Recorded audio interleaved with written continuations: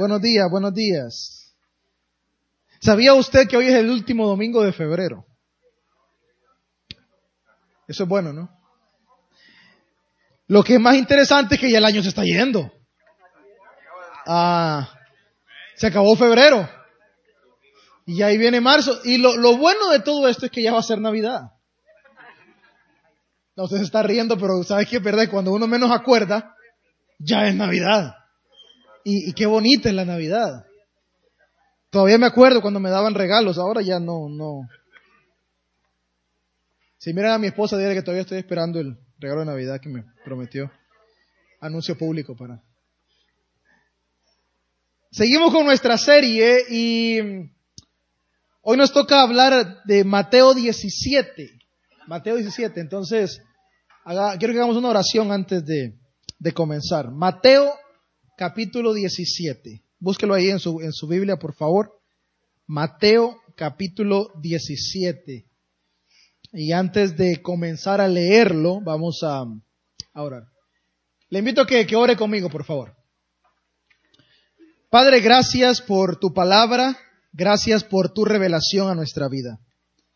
En esta hora queremos pedirte, Dios, que por la guía de tu Espíritu Santo te reveles a nuestro corazón con una palabra fresca para nuestra vida, fresca para nuestra alma, fresca para nuestro espíritu, de forma tal, Señor, que podamos hoy recibir esa impartición que tienes para nosotros, Dios. Ayúdanos a retener aquello que has preparado para nuestros corazones, a fin de que seamos más conforme a tu imagen, viviendo en tu propósito. En el nombre de Jesús. Amén. Mateo capítulo 17. Es una historia bien conocida. Y es que realmente todas las historias que hemos estado explorando en los últimos domingos son bien conocidas. Que creo que como son del Nuevo Testamento, estamos más familiarizados con ellas y eso nos ayuda un poco a ir más profundo, porque como son historias que ya conocemos, hay detalles que ya usted maneja, entonces podemos ir como un poquito más. Y la historia de hoy, en Mateo 17, es la historia de la transfiguración, que también narra Marcos y Lucas. Y la versión que vamos a leer, por supuesto, es la de Mateo. Hay algunas variantes entre los dos evangelios, pero son bien pequeñitas. Son cositas ahí que son interesantes, pero que realmente la esencia de la historia se mantiene en los tres relatos. Entonces, lea conmigo, por favor, Mateo 17, y si no, pues le invito a que lo escuche. Estoy leyendo de la Nueva Traducción Viviente. Mateo 17. Bueno, yo estoy leyendo de la Nueva Traducción Viviente, sí. Lo que está ahí es la Nueva Versión Internacional. Nueva Traducción Viviente dice así: 6 días después, Jesús tomó a Pedro y a los 2 hermanos, Santiago y Juan, y los llevó a una montaña para estar a solas. Mientras los hombres observaban, la apariencia de Jesús se transformó a tal punto que la cara le brillaba como el sol. Su ropa se volvió tan blanca como la luz. De repente aparecieron Moisés y Elías. Comenzaron a conversar con Jesús. Pedro exclamó: Señor, es maravilloso que estemos aquí. Si deseas, haré 3 enramadas como recordatorios. Una para ti, una para Moisés y otra para Elías. No había terminado de hablar cuando una nube brillante los cubrió. Y desde la nube una voz dijo: Este es mi Hijo muy amado, quien me da gran gozo. Escúchenlo a él. Los discípulos estaban aterrados y cayeron con el rostro a tierra. Entonces Jesús se les acercó y los tocó. Levántense, les dijo, no tengan miedo. Cuando levantaron la vista, Moisés y Elías habían desaparecido y vieron solo a Jesús. Mientras descendían de la montaña, Jesús les ordenó: no le cuenten a nadie lo que han visto, hasta que el Hijo del Hombre se haya levantado de entre los muertos. Luego los discípulos le preguntaron: ¿por qué los maestros de la ley religiosa insisten en que Elías debe regresar antes que venga el Mesías? Y continúa la conversación. Vamos a enfocarnos hasta el verso 9 nosotros. Ahora, hay unas variantes pequeñas entre lo que dice Mateo, Marcos y Lucas. Por ejemplo, Lucas dice que ellos estaban dormidos. Y no me extraña porque dice que Jesús los llevó a una montaña a orar y que se durmieron. Sabemos que eso era común aparentemente entre los discípulos. El Señor decía, vamos a orar, iban a la montaña con Él y se dormían. Y como se despertaron, vieron entonces que estaba resplandeciente. Ahora, Lucas también dice que no solo Jesús resplandecía, sino que también Moisés y Elías también resplandecían. Luego menciona que estaban confundidos. Esa parte me llama la atención. Porque no entendían lo que Jesús había querido decir con no le cuenten a nadie hasta que el Hijo del Hombre se levante de entre los muertos. Aunque esta historia es bien común entre el círculo cristiano, sabemos muy poco de ella y la aplicamos también muy poco. No sé cuántos de ustedes recuerdan que hace varias semanas en un sermón les dije que las culturas antiguas tenían ciertas tendencias en cuanto a sus patrones religiosos. Por ejemplo, los antiguos creían que las manifestaciones de Dios se daban en las montañas. No sé cuántos lo recuerdan. Se daban en las montañas. Esas manifestaciones de Dios ocurrían en los montes altos. Y por eso las grandes culturas antiguas construían sus edificios en forma de pirámides. Porque se creía que los dioses podían habitar ahí. Vemos a los aztecas, vemos a los mayas, a los incas, los egipcios, los babilonios. Creencias comunes que interesantemente, a pesar de la distancia y los océanos que separaban, esa tendencia estaba como puesta en su corazón. Entonces, esa tendencia al existir, vemos a un Dios que tiene también o toma ventaja de esa creencia popular en aquel tiempo para comenzar a manifestarse. Y Dios se va manifestando en diferentes facetas en situaciones similares, montañas. Y esta historia es una de ellas. ¿Sabe por qué? Porque no encontramos a veces a simple vista los paralelismos de esta historia. Quiero darte ese contexto antes de hacer las aplicaciones.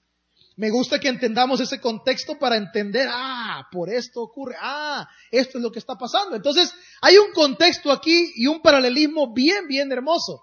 Por ejemplo, ¿quiénes son los personajes que se aparecen a Jesús? Uno llamado Moisés y otro llamado que se habían muerto hace muchísimo tiempo. ¿Sabe que hay gente que lee este texto y piensa que Moisés y Elías seguían vivos cuando se le aparecieron a Jesús? No, se habían muerto hace tiempo, pero eran dos figuras icónicas para los israelitas. De hecho, usted puede preguntarle a cualquiera de sus amigos judíos, que no son cristianos, judíos, cuáles son quizá las dos figuras más representativas humanamente hablando de su religión. Le van a decir Moisés y le van a decir Elías. ¿Por qué? Porque son los dos que tienen relevancia en la historia del pueblo de Israel en cuanto a la revelación de Dios y en cuanto a la ley de Dios. Entonces Moisés, aunque la historia dice que Dios fue quien enterró su cuerpo, mucha tradición judía cree que Moisés nunca murió. Se dice en el relato que Elías aparentemente tampoco murió, que fue llevado al cielo en una carroza. Y luego hay un tercer personaje que no se menciona acá obviamente, el cual los judíos consideran que tampoco murió, que es el famoso Enoc.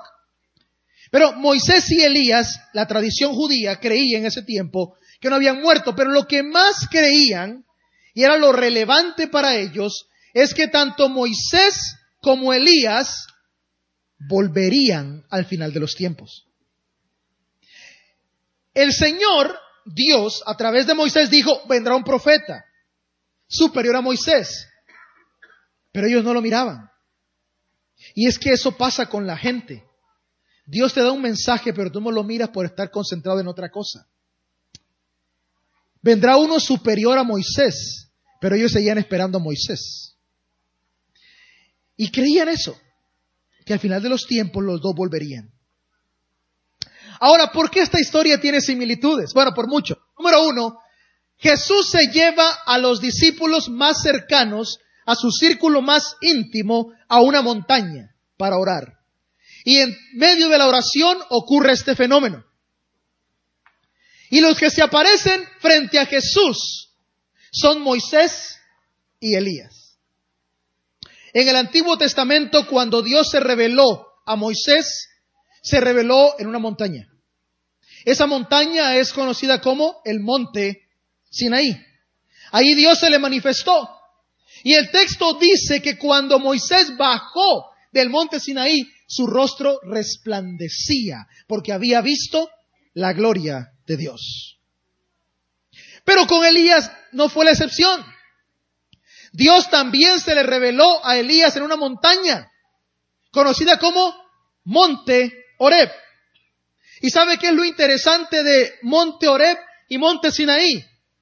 Que son el mismo monte, con diferente nombre. Son la misma montaña, donde se creía que Dios se manifestaba. Ahora, Jesús se los lleva y le aparecen estos dos en la montaña frente a seguidores que son judíos y que saben y que probablemente asocian y conectan y dicen, esto ya ha pasado antes, esto ya ocurrió, esto no es nuevo. Ya Moisés y Elías estuvieron en una montaña, pero estuvieron con Dios, ahora están con Jesús. Hay un mensaje claro aquí, profundo para nosotros. Pedro, siempre el más impulsivo. Pedro, cuando mira toda la escena, me encanta. Esta es una de las historias favoritas mías. Me encanta Pedro aquí.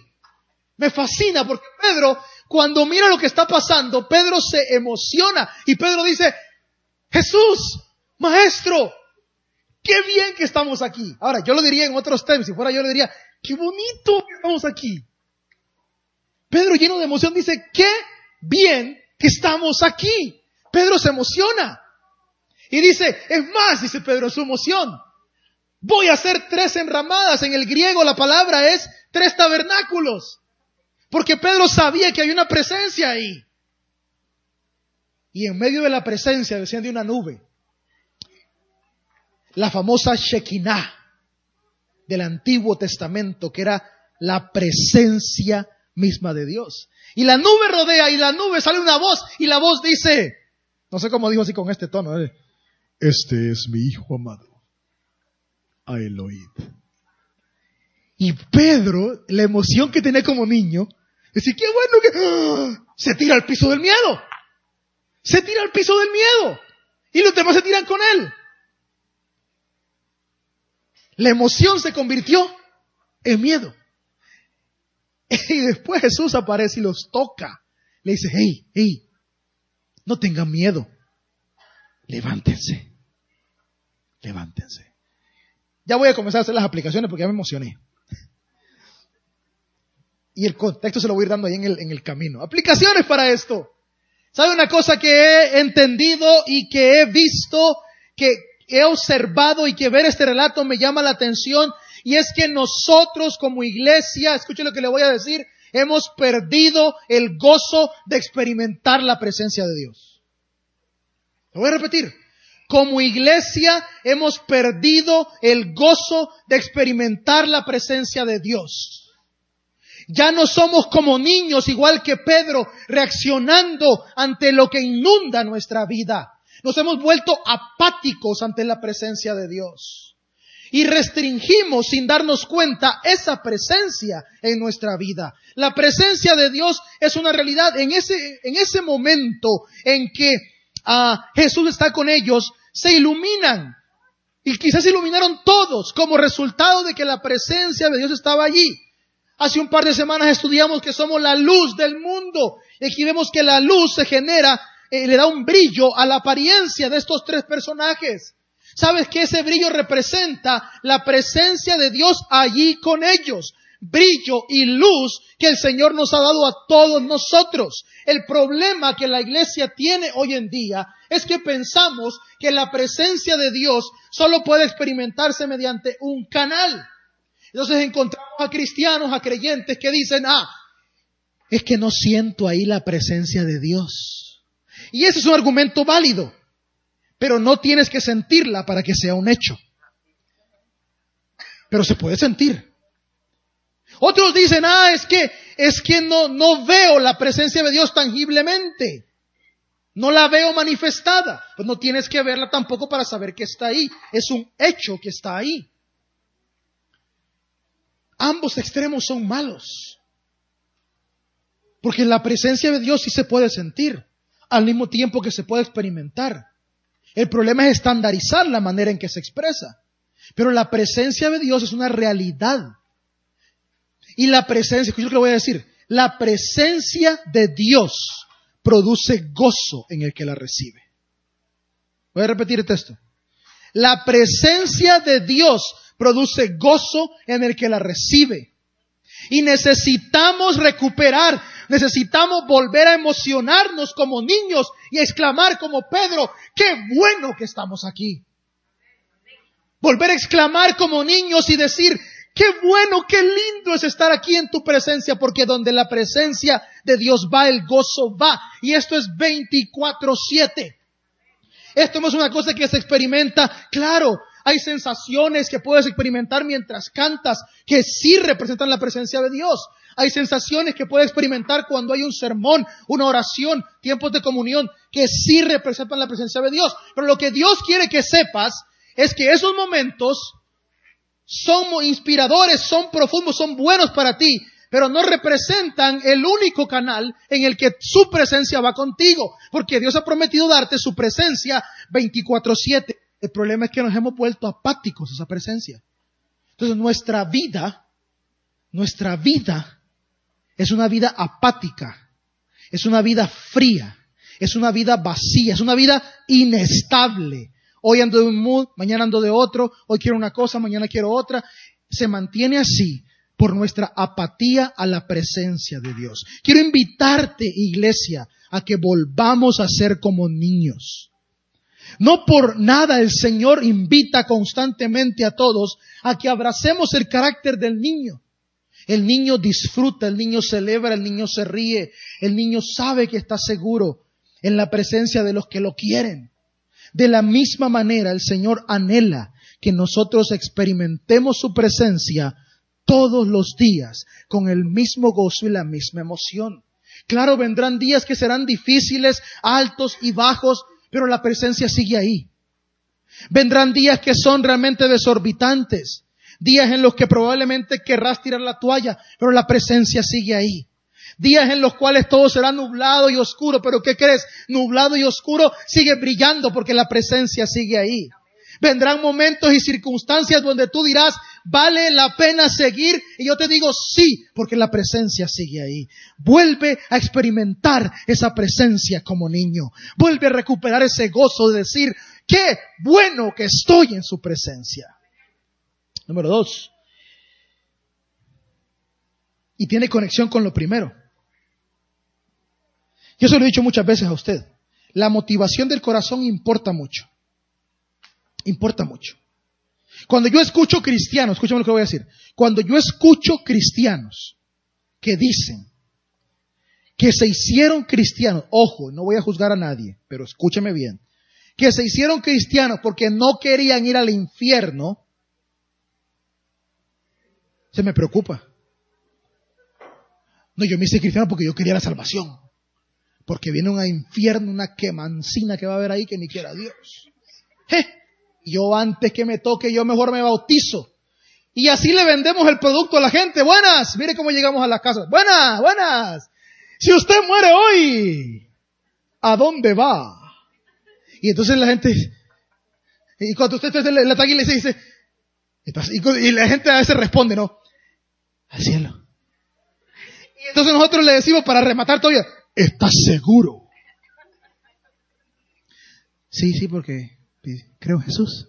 ¿En cuál Jesús?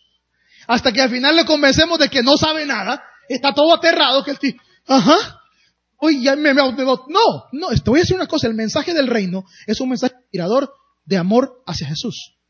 Entonces, cuando yo me convierto al cristianismo, no es por miedo que lo hago, porque la cultura del miedo bloquea e impide experimentar lo que Dios me ha dado.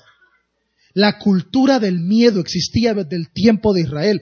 Dios aparecía en su presencia y la gente, en vez de disfrutarla, se moría de miedo.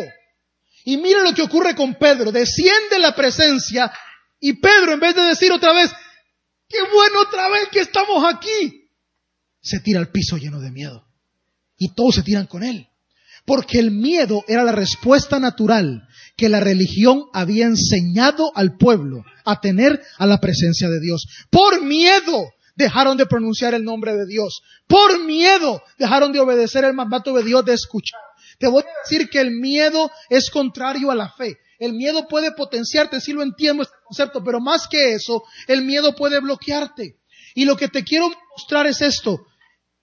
No respondas a la presencia de Dios con miedo, porque cuando tú respondes a la presencia de Dios con miedo, piensas primero en tu condición. ¿Por qué respondían con miedo ellos?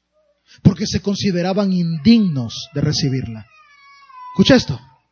¿Por qué respondían a la presencia del Señor con miedo? Porque se consideraban indignos. Y yo te pregunto una cosa. ¿Será que hoy en día todavía muchos se consideran indignos? He escuchado gente como tú le preguntas, hermano, si te mueres hoy, vas al cielo. Solo Dios sabe. Y cuando venga Cristo, vas al cielo. Pues si Dios quiere, pues solo Dios sabe. No, el Señor ya te dijo que si crees en su Hijo, que si entras en su Hijo, te lleva al cielo. Y todavía dices tú, solo Dios sabe. No funciona así. Porque la cultura del miedo nos ha bloqueado de experimentar nuestra genuina identidad en lo que realmente somos. Y muchos hoy en día se consideran indignos. Muchos no toman la cena del Señor porque dicen, no, he pecado, yo no voy a tomar la cena del Señor. Uy, soy un pecador tan indigno, tan inmundo. Y el Señor te dice, aquí está mi presencia, aquí voy contigo. Donde tú te consideras indigno, yo te dignifico. Donde tú te consideras inservible, yo te valoro y te honro y te pongo aquí. Y nos cuesta creer eso, porque estamos llenos de condicionamientos. Y seguimos respondiendo al llamado y a la presencia de Dios con miedo. Voy, sí voy, no voy. Y el Señor te dice, mira lo hermoso de Jesús aquí. Aquí Jesús muestra una faceta espectacular. Jesús no les dice, sí será, no se párense, hombre. Ay, por más que les he querido enseñar, ustedes no. Jesús no tomó su lugar. Desde aquí ya está el anuncio especial de la famosa kenosis, de vaciarse. No tomó su lugar y dijo, yo soy Dios. Él dijo, se agachó, los tocó y les dijo, tranquilos, no tengan miedo, aquí estoy. Y es el mismo mensaje de Jesús para nosotros. Él se sigue agachando y nos dice, tranquilos, no tengan miedo, aquí estoy. Y eso me dice mucho de la profundidad empática de Jesús. Un Jesús a quien sigo, a quien tú sigues, que ha determinado en esencia, en naturaleza y en propósito levantarte aunque tú te hayas equivocado. Porque la respuesta a la presencia de Dios tuvo que haber sido gozo, pero ellos respondieron en miedo. Pero a pesar de que la respuesta nuestra no siempre es la correcta, el Señor sigue estando allí para levantarnos. Qué lindo es saber que no adoramos a un Jesús fundamentalista que se centra en reglas que hay que cumplir, sino un Jesús amoroso que a pesar de mi falta extiende su mano, me toca y me dice, no tengas miedo. Y lo tercero, que para mí es una cosa espectacular lo que se plantea aquí en Mateo 17. El judío como tal dice, Moisés, como dio la Torá, Moisés es la gloria de nuestra ley. Y Elías es la gloria de los escritos y de los profetas. Y los escuchamos, porque van a volver al final de los tiempos. Ellos lo saben. Ahora, ¿cómo es que este círculo íntimo que subió con Jesús sabía que esos dos personajes eran Moisés y Elías? Se habían muerto muchísimos años antes. ¿Cómo sabía? ¡Ay, Moisés! Moisés, no. Probablemente en el diálogo los escucharon, no lo sé. Tal vez Jesús dijo, Moisés, Elías. Tal vez ellos le dijeron, Señor, no lo sé. ¡Qué conversación más emocionante! ¿Se imagina usted estar ahí en esa conversación? Usted dice, Señor, ¿qué vas a hacer? Voy a orar. Echar un sueñito mientras el Señor ora. De todos modos siempre lo hacemos. Y se duerme y de repente escucha y abre Pedro los ojos. Y le dice Moisés a Jesús, quizá, porque Lucas lo menciona, que estaban hablando. Lucas de hecho menciona lo que estaban hablando. Lucas dice que estaban hablando de la muerte de Jesús. Y Pedro se despierta y Moisés a lo mejor, el tiempo se acerca. El tiempo se acerca. Y Elías a lo mejor responde, recuerda las palabras. Bueno, tú las sabes mejor que nosotros. Mira quién eres tú. Y están conversando y Pedro dice, no. Pedro se ha de haber dicho, el final de los tiempos. Porque aquí están Moisés y Elías. No, aquí están. Qué bueno que estamos viendo lo que todo mundo ha querido ver por años. Y hago aquí un paréntesis. Qué bueno, iglesia, que ustedes experimentan lo que el mundo ha querido experimentar por años. El sentido de vida y propósito que Dios puede darte a través de su presencia. Eres testigo de eso. Pero lo que más me emociona a mí es esto. Aquí Jesús revela quién es al mundo. A los judíos les dice aquí, ¿quién es? ¿Por qué? Porque ¿quién habló con Moisés en el monte Sinaí? ¿Y quién habló con Elías en el monte Sinaí? ¿Y quién está hablando ahora con los dos en esta montaña? Dios mismo, frente a ellos, diciéndole a los discípulos amados, hey, ya se dieron cuenta quién soy. Ya reaccionaron quién soy. Y quizás no lo entendieron. Pero luego aparece quizá lo más profundo de todo el evento. Deuteronomio capítulo 6 enseña una lección vital en todo judío. El famoso Shema Israel. Que significa escucha Israel. O sea, Israel, pon atención a lo que Dios te va a decir. Porque lo que Dios te va a decir es esto. Pero también quiere decir, escúchame solo a mí, dice Dios. Solo yo puedo decirte, escucha. No escuches a nadie más por este lado.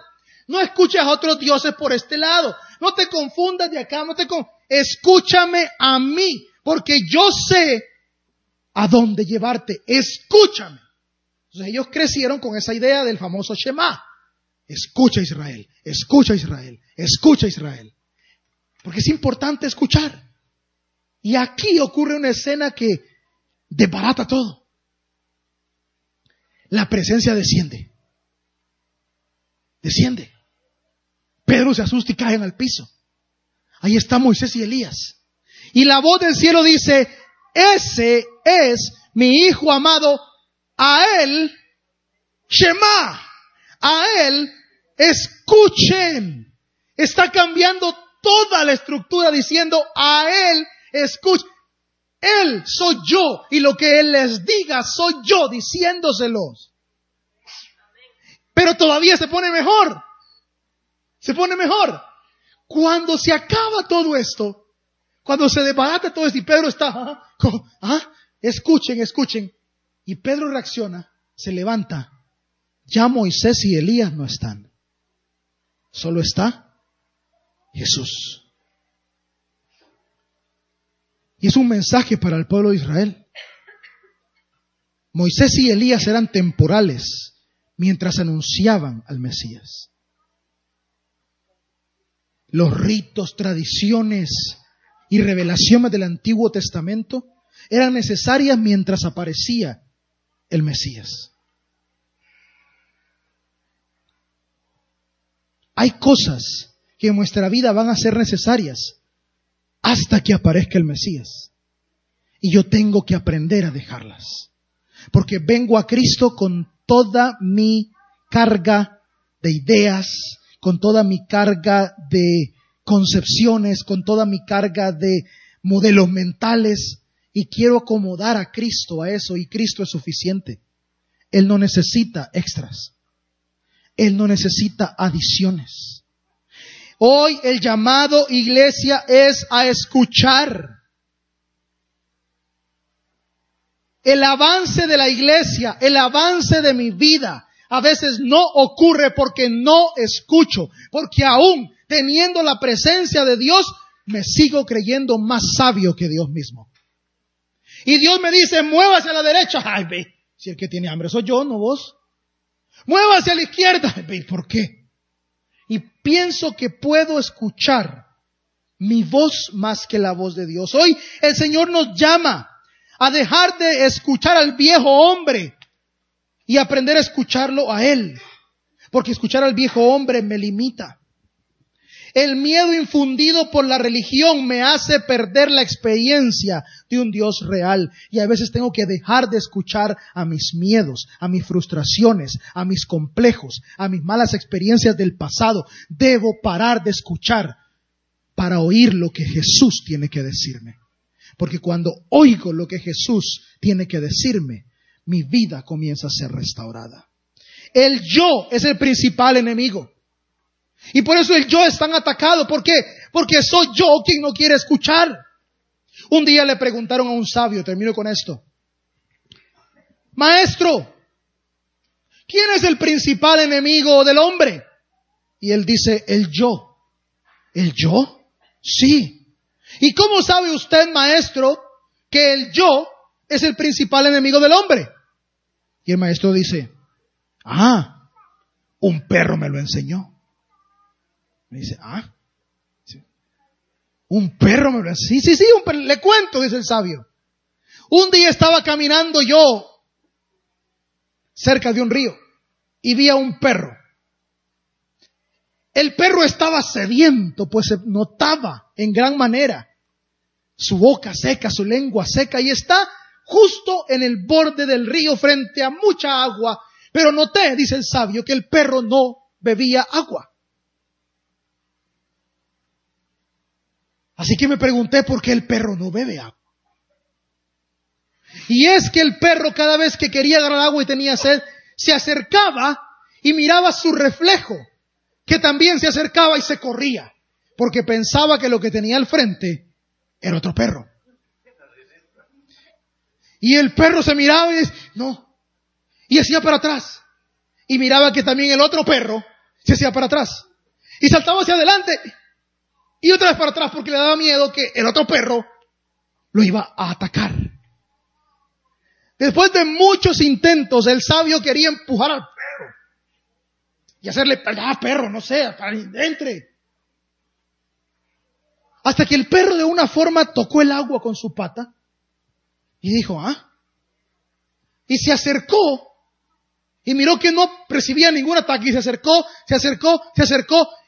y empezó a tomar agua y se dio cuenta que, bueno, a lo mejor el perro sí se da cuenta, pero se dio cuenta el perro que era el mismo y tomó del agua que necesitaba. La presencia de Dios es un agua viva al alcance de todos. Somos nosotros quien la ha restringido con nuestro propio yo, nuestro propio ego, nuestros propios complejos, nuestra propia manera de vivir. La presencia de Dios está abierta. No tiene restricción, porque el velo del templo se rasgó en dos para enseñarnos que todos tienen el mismo acceso a esa presencia divina sin ninguna restricción. Yo soy el que limite la acción de la presencia de Dios con mi propio ego, con mi yo. Hoy te invito, iglesia, a que pensemos. Pero más que pensar, quiero decirte ya para. Un cristianismo sin la, escucha esto, un cristianismo sin la experiencia de la presencia de Dios nos convierte como ese perro en la orilla, viendo y limitando todo el tiempo. Cuando el Señor te dice, salta, pero obligar a saltar. El cristianismo no es teoría, donde comprendo, por eso vino, por eso No, el cristianismo es experiencia. Experiencia de una persona que se llama Jesús. Póngase de pie, por favor, y cantamos. Y si usted desea que oremos por usted, venga aquí al frente, que con gusto estaremos orando. Su presencia da consuelo. Su presencia trae paz, seguridad bendita hallarás en el corazón del Padre, en la presencia del Señor. Su presencia da consuelo. Su presencia